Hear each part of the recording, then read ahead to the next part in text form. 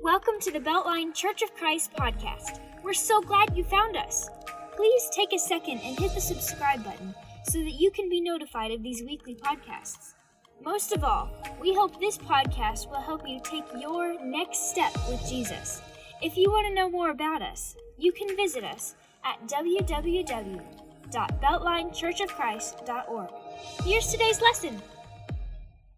If you have your Bibles, be opening to Matthew chapter 16 as we continue our series of lessons looking chronologically at the life of Jesus Christ, the most influential life that has ever walked the face of the earth. And we have arrived at what is a pivotal chapter in the entire Gospels. Matthew 16 opens with Jesus talking to the scribes and Pharisees in a region of Galilee called Magadan. And the very first thing that they ask for Jesus is to have him give them a sign. Now, if you have been following along the last 30-plus weeks that we've been looking at the life of Christ, you know that this is a somewhat ridiculous request, isn't it? Because Jesus has been doing incredible signs since the very beginning of his ministry, since John chapter 2, where he changes the water to wine in Cana of Galilee. So that leads me to believe that these religious leaders are up to something here. They're really not interested in a sign. It leads me to believe they're up to something. And Matthew's already told us back in chapter 12 that they were trying to catch Jesus.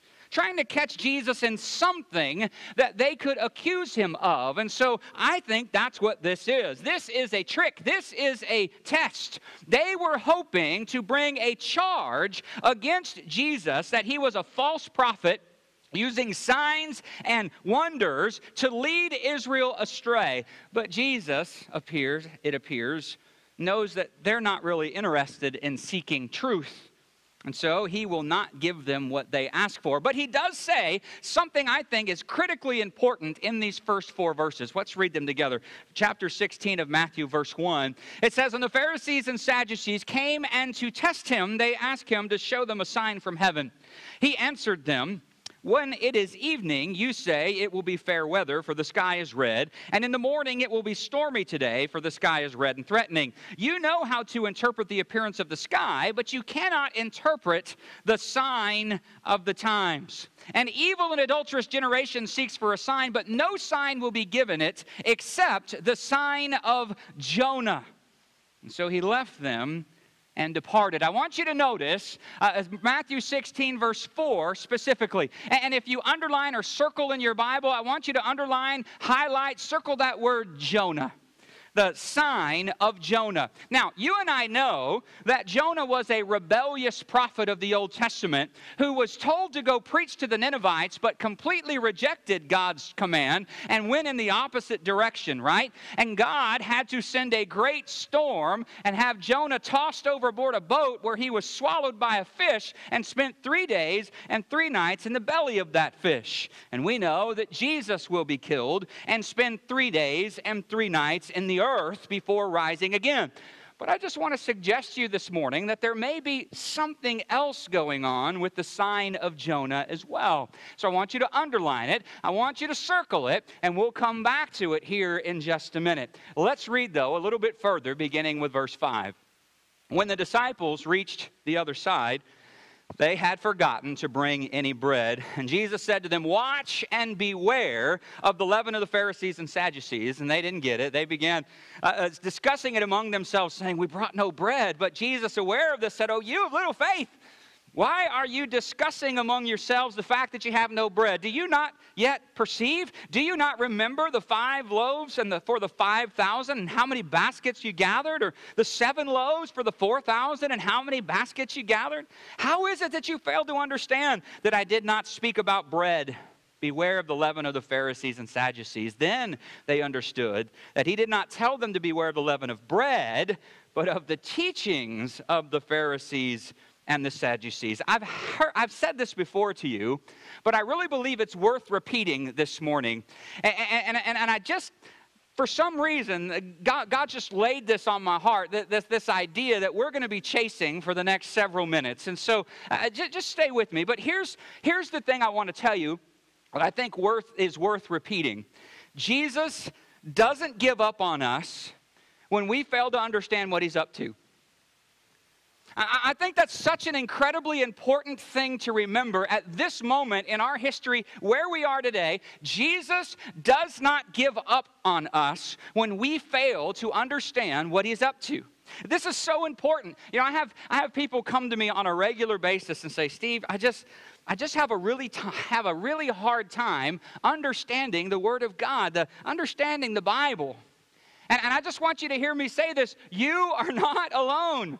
These disciples had Jesus, the walking and talking Word of God, and yet failed to understand what Jesus was doing and failed to understand who he really was. And Jesus, not one time, didn't throw up his hands and say, that's it.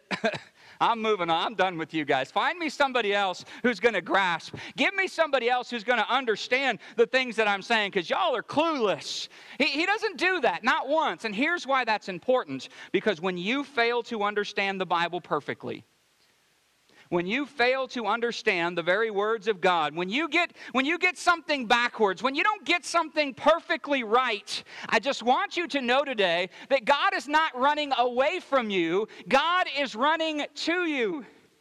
He is patient with you, and he is working with you, not against you.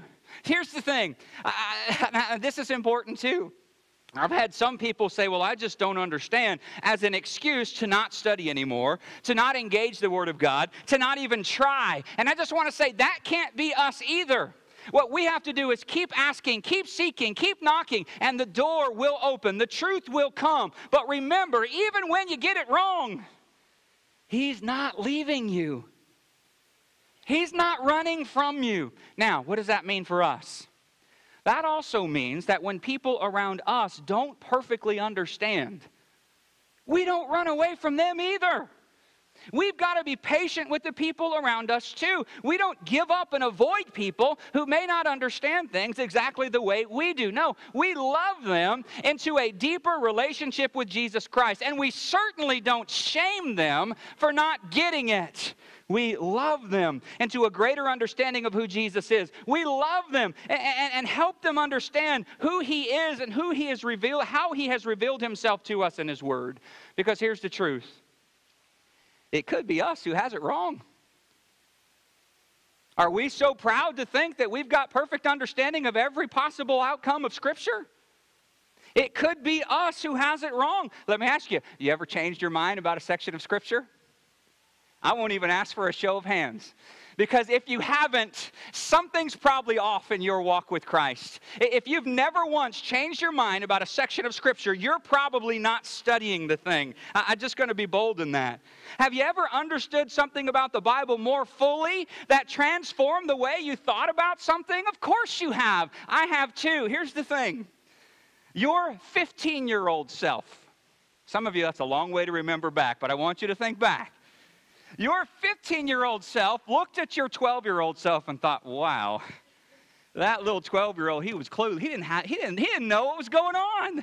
But guess what? Your 25-year-old self looks back at your 15-year-old self and says, whoa, whoa. And your 46-year-old self looks back at your 25-year-old self and says, woo, we've come a long way. And if the Lord allows me to live to be 65 or 85 or 105, I'll look back at 46-year-old Steve and think, clueless. This guy was an absolute fool. He didn't get it. He completely missed so much. Can we all just admit it this morning? We're all fools. In fact, turn to the person next to you and say, you may not believe this, but I'm a fool. Real quick, do that right there. You may not believe this, but that's the reality. We're all fools. Now, this is why it's not about perfect knowledge. In fact, this is why Jesus says it's all about love. Jesus says that all of the law and all of the prophets, all of Scripture is summed up in one thing, love. Loving God and loving others. Now, does that mean that doctrine is not important? Of course not. It does matter. But God is not done with us when we don't understand. God is not finished with us when we are foolish. Aren't you glad? Aren't you glad that God doesn't remove his love from us when we are wrong, when we don't understand, or when we get something backwards? Praise the Lord. He's not done with us. Verse 13, I want to look at this and spend some time here, because this is the turning point in the Gospels. Trey started down this road last week, and I want to return to it this morning. This is the moment in the Gospels that the readers are waiting for. This is the pivotal moment in the entire Gospels. And so let's just look at it. Verse 13. Now, when Jesus came into the district of Caesarea Philippi, he asked his disciples, "Who do people say that the Son of Man is?" And they say, some say John the Baptist, others say Elijah, and others Jeremiah or one of the prophets. And he said to them, "But who do you say that I am?" And Simon Peter replied, "You are the Christ, the Son of the living God." And Jesus answered him, "Blessed are you, Simon Bar-Jonah, for flesh and blood has not revealed this to you, but my Father who is in heaven. And I tell you, you are Peter, and on this rock I will build my church, and the gates of hell itself shall not prevail against it. And I will give you the keys of the kingdom of heaven, and whatever you bind on earth shall be bound in heaven, and whatever you loose on earth shall be loosed in heaven." Then he strictly charged the disciples to tell no one that he was the Christ. Jesus' question to his disciples is gigantic. It is absolutely huge. Who do men say that I am? What we believe about Jesus is the question of all questions. This is the question that we have to answer correctly. This is the question. This is something of which we have to be absolutely certain. Now, you can get it wrong, and he's not going to run from you, but you can never be right with God and get the answer to the identity of Jesus Christ wrong. What we believe about Jesus is the question of all questions. We cannot get this wrong and have any chance at being right with God. And Peter gets the answer right. Now, as we will see in just a second, he's going to completely miss what the identity of Jesus actually means. But God has revealed to him and these disciples who Jesus is, and he believes with all of his heart. He believes that Jesus is not just a good guy. He's not just a prophet. He's not just a miracle worker. Peter knows he is the Messiah. He is the King of all kings. He is Emmanuel, God with us. I want you to see some pictures of this area where Jesus was when Peter makes this great confession. I think this is really, really interesting. You see that big cave up there on the left side, or I guess it might be your right side of the screen? The common thought of the day was that evil spirits from hell actually ascended and descended right there in that cave. And that very spot, they thought evil spirits came up and down right there. And it was called something by the people of the day. It was called, wait for it, it was called the gates of hell. Isn't that interesting? Here's Jesus, maybe standing near, pointing to the gates of hell, and saying that his church would not be conquered by that. In fact, his church could not be stopped. The gates of hell couldn't stop his church. Isn't that amazing? That very spot you can go visit today. Jesus says that his church will be unstoppable. Think about that. Unstoppable. Now let me ask you, is that your experience with a church? Unstoppable. Is that the word you would use to describe it? I don't know if things have been much darker in our culture than they are currently spiritually. I'm sure there was time in recent history or distant history where it was, but it seems pretty dark. We have shared from this pulpit statistics of churches closing their doors every week. Another one closed its doors. And I mean, it's just nonstop, the disappointing statistics. Our culture is awash with depictions of violence. People are flaunting their immoral lifestyles. They wink at things the Bible says are clearly wrong. Lying has become so commonplace that we accept it now, even among our leaders. Unstoppable? As believers living in an ungodly world, it can be tempting for us to simply say, forget it. There's nothing we can do. We're never going to impact this world. And sometimes we wonder, are we ever going to make a difference? Does this thing even matter? We wonder sometimes if we together collectively can even penetrate this culture with the good news that God gave us to proclaim. And we could just throw up our hands and say, well, we might as well just retreat into our Christian subculture and hope that the problems around us will eventually go away. Let's wait them out, or at least wait till the Lord returns to get us out of here. But we need to remember that Jesus Christ gave us a mandate, which is to affect this world as both salt and light. We are to be His representatives in this world, not retreating, not fleeing from His world. And the answer to the church's unstoppableness comes from the source of our power. If we rely on our own strength, if we rely on our own methods, then we cannot make much of a difference, and the church is very, very, very stoppable. If we rely on our own abilities, our own resources, we surely will fail. Here's the truth. We need a power beyond ourselves. We need a power beyond ourselves. We need a power behind us that launches us into our culture. We can make a difference in this world. The only difference, the only real difference can happen, though, when the church that the Spirit of God empowers obeys the Word of God and goes into this world and does what He calls us to do. There is no way we can impact our culture in our own strength long term. We can't do it through programs. We can't do it through gimmicks. We can't do it through our own devices. But if we choose to be driven by God's limitless power, then nothing can stop us. Now, let me share with you something else here before we move on. I asked you to circle that name Jonah back in verse 4. I want you to notice something with me. I've never seen this before until I started preparing for this lesson. It's just something I passed over. Did you see in verse 17 of Matthew 16 that Jesus calls Peter something? And in fact, this is the only time in all of the pages of Scripture that Jesus uses this name, uses this to talk to Peter. He says, Simon Bar Jonah. Simon, son of Jonah. Now, it's interesting to me. It's interesting to me. Jesus tells the Pharisees they'll get no sign except that of the prophet Jonah. And here, He calls Peter the son of Jonah. Could it be? Could it be that this confession is even bigger than we thought it was before? Could it be that this confession of Jesus as the Christ, the Messiah, was the sign of Jonah that Jesus was referring to? At very least, what we have here is a double meaning in what Jesus says back in in Matthew 16, verse 4. Isn't that cool?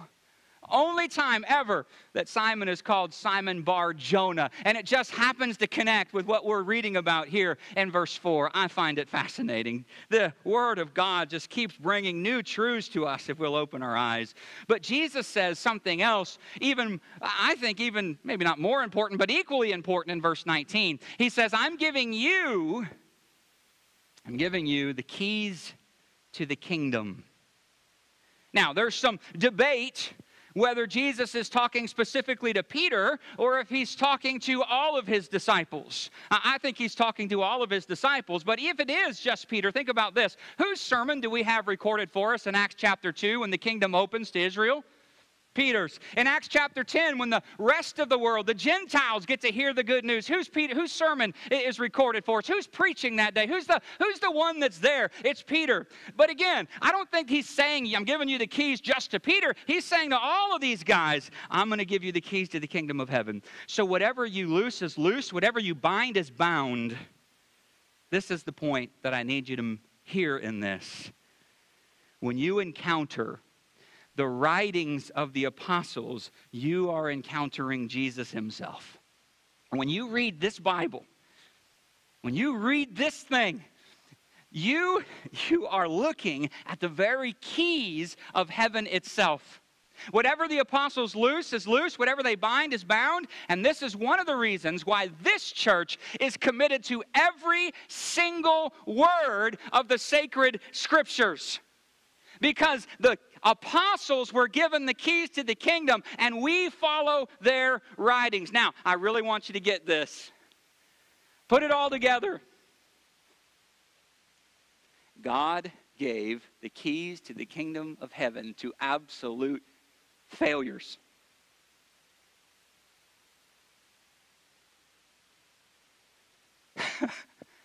Isn't that amazing?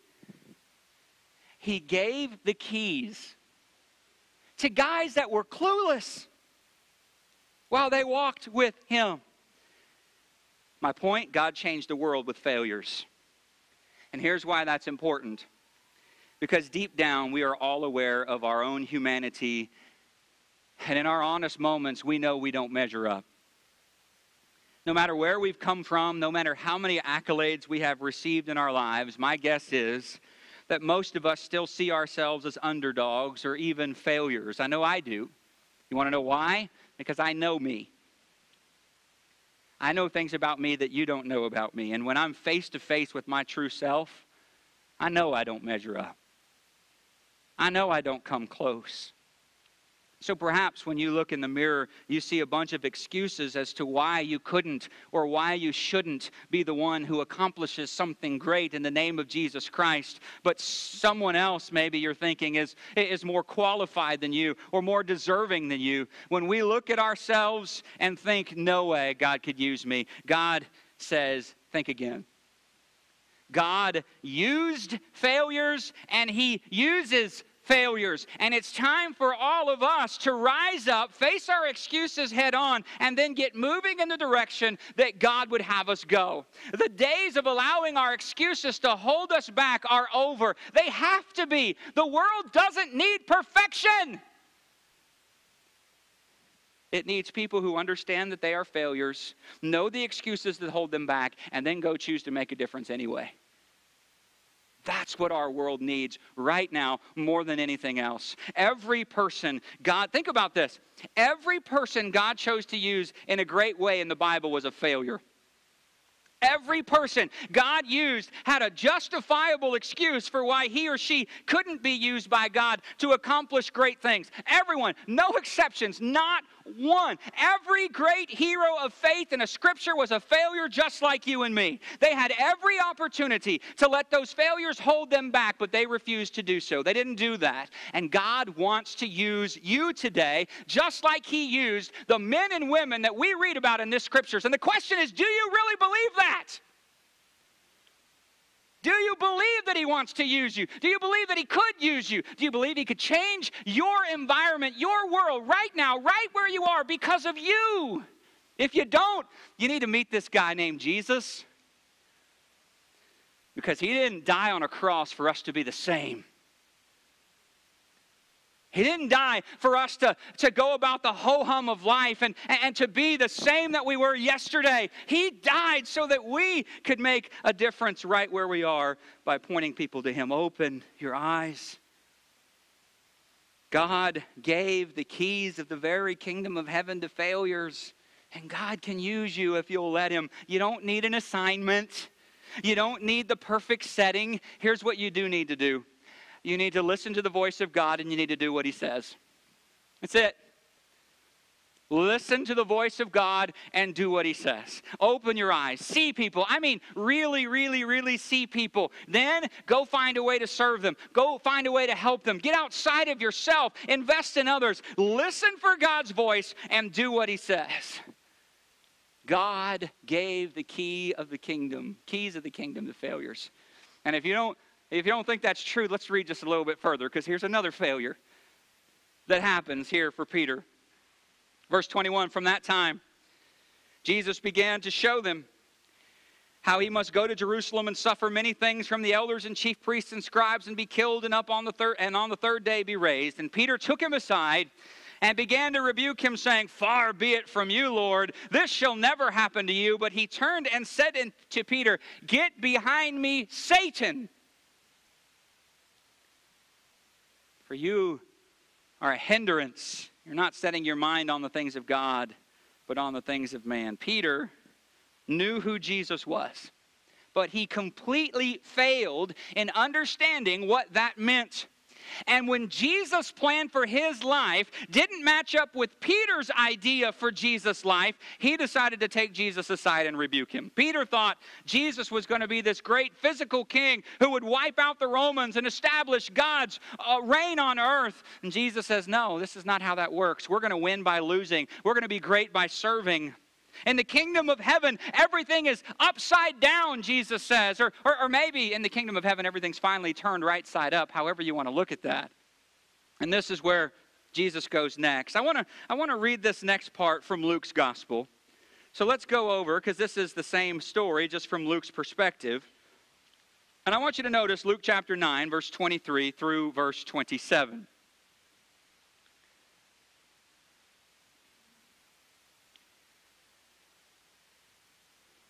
Jesus says to them, "If anyone would come after me, let him deny himself and take up his cross daily and follow me. For whoever would save his life will lose it, but whoever loses his life for my sake will save it.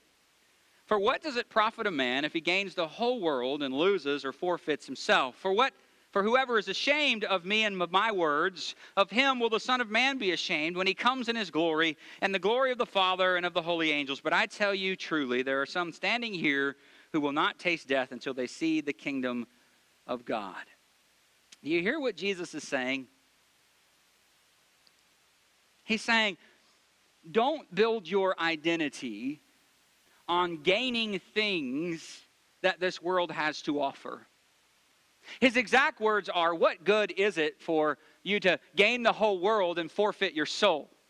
So Jesus says, don't chase after the things of the world. Instead, he says, I want you to pursue the upside down kingdom. I want you to pursue that. You see, one of the most common decisions that we make every single day is whether or not we're going to commit to something. Are we going to commit or not? There are a lot of things that require our focused attention and dedication throughout this world that we live in. From our work responsibilities, family gatherings, school, special occasions, for us as adults, maybe taking care of our kids, our pets, or something else, right? But regardless of what the commitment is, there is always something that we take away after we fulfill those commitments in our life, is there not? We grow through commitments. Think about it this way. When you make a commitment to something, it leads you to a new place of growth and maturity. Maybe you made a commitment to complete your education, but it was a struggle, but you did it, right? You did it. You followed through with your commitment, and what happened? You got to a new place. You grew as a result of following through on that commitment. Marriage is a commitment. You make a choice to love your husband or wife till death do you part. It's a lifelong commitment. And when things are hard or challenges come, you keep working your way through them. Why? Because you made a commitment. Jesus is calling his people to make a commitment. Commitments are important.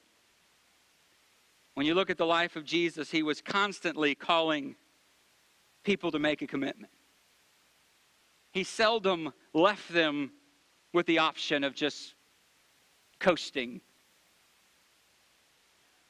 No, with Jesus, you seem to either be going forward with him or moving in the other direction. Usually, there's not a whole lot of middle ground with him. So can we review for a second where we've been in this 33rd week of this series of lessons? The very first time Jesus encounters these disciples in John chapter 1, he invited them to come and see, right? Rabbi, where are you staying? John 1, come and see. Come and see. Come check it out. Come examine the evidence. And the disciples had a choice.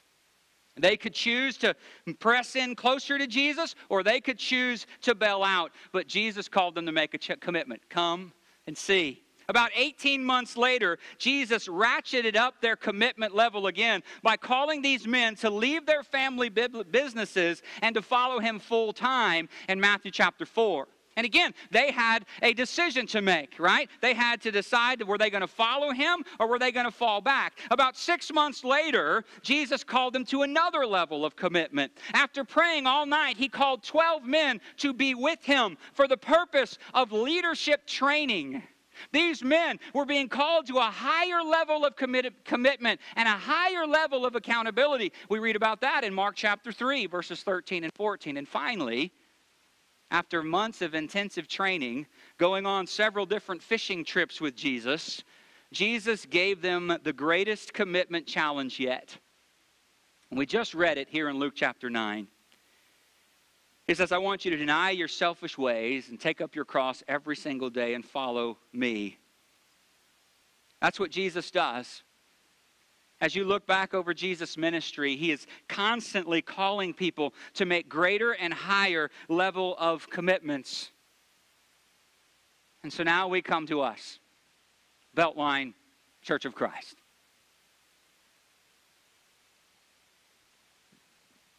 Jesus is calling you to a greater and a higher level of commitment. What are you going to do with it?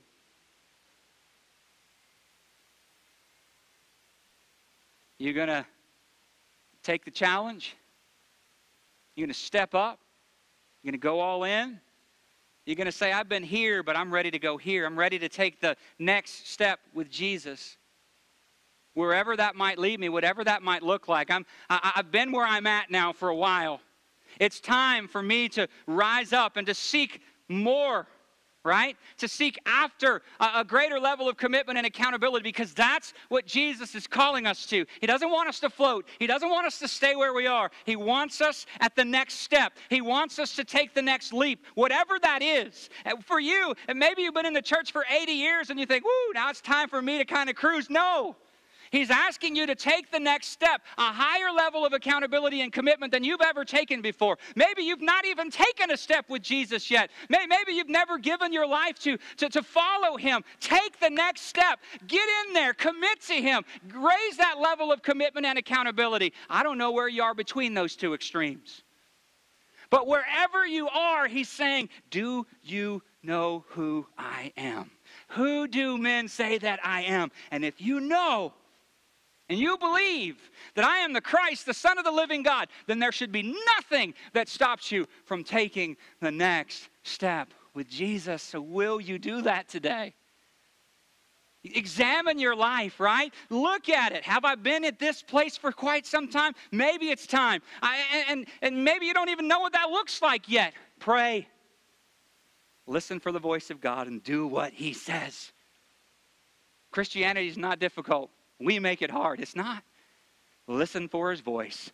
Do what he says. He's calling you to a higher level of commitment. And I pray today that you'll make it. Whether you've never given your life to Jesus or you've been a Christian for 717 years, you're Methuselah's oldest cousin, I don't care. I'm just telling you right now, you need to take the next step and move to the next level of commitment with Jesus. Thanks again for listening. If you are in North Alabama, we would love to have you visit and worship with us. Also, if this lesson blessed you today, don't forget to hit the share button and share this message with someone else. Hope you will join us again next week. As we close, here is our prayer for you. I pray that God, the source of hope, will fill you completely with joy and peace because you trust in him. Then you will overflow with confident hope through the power of the Holy Spirit. Have a great week.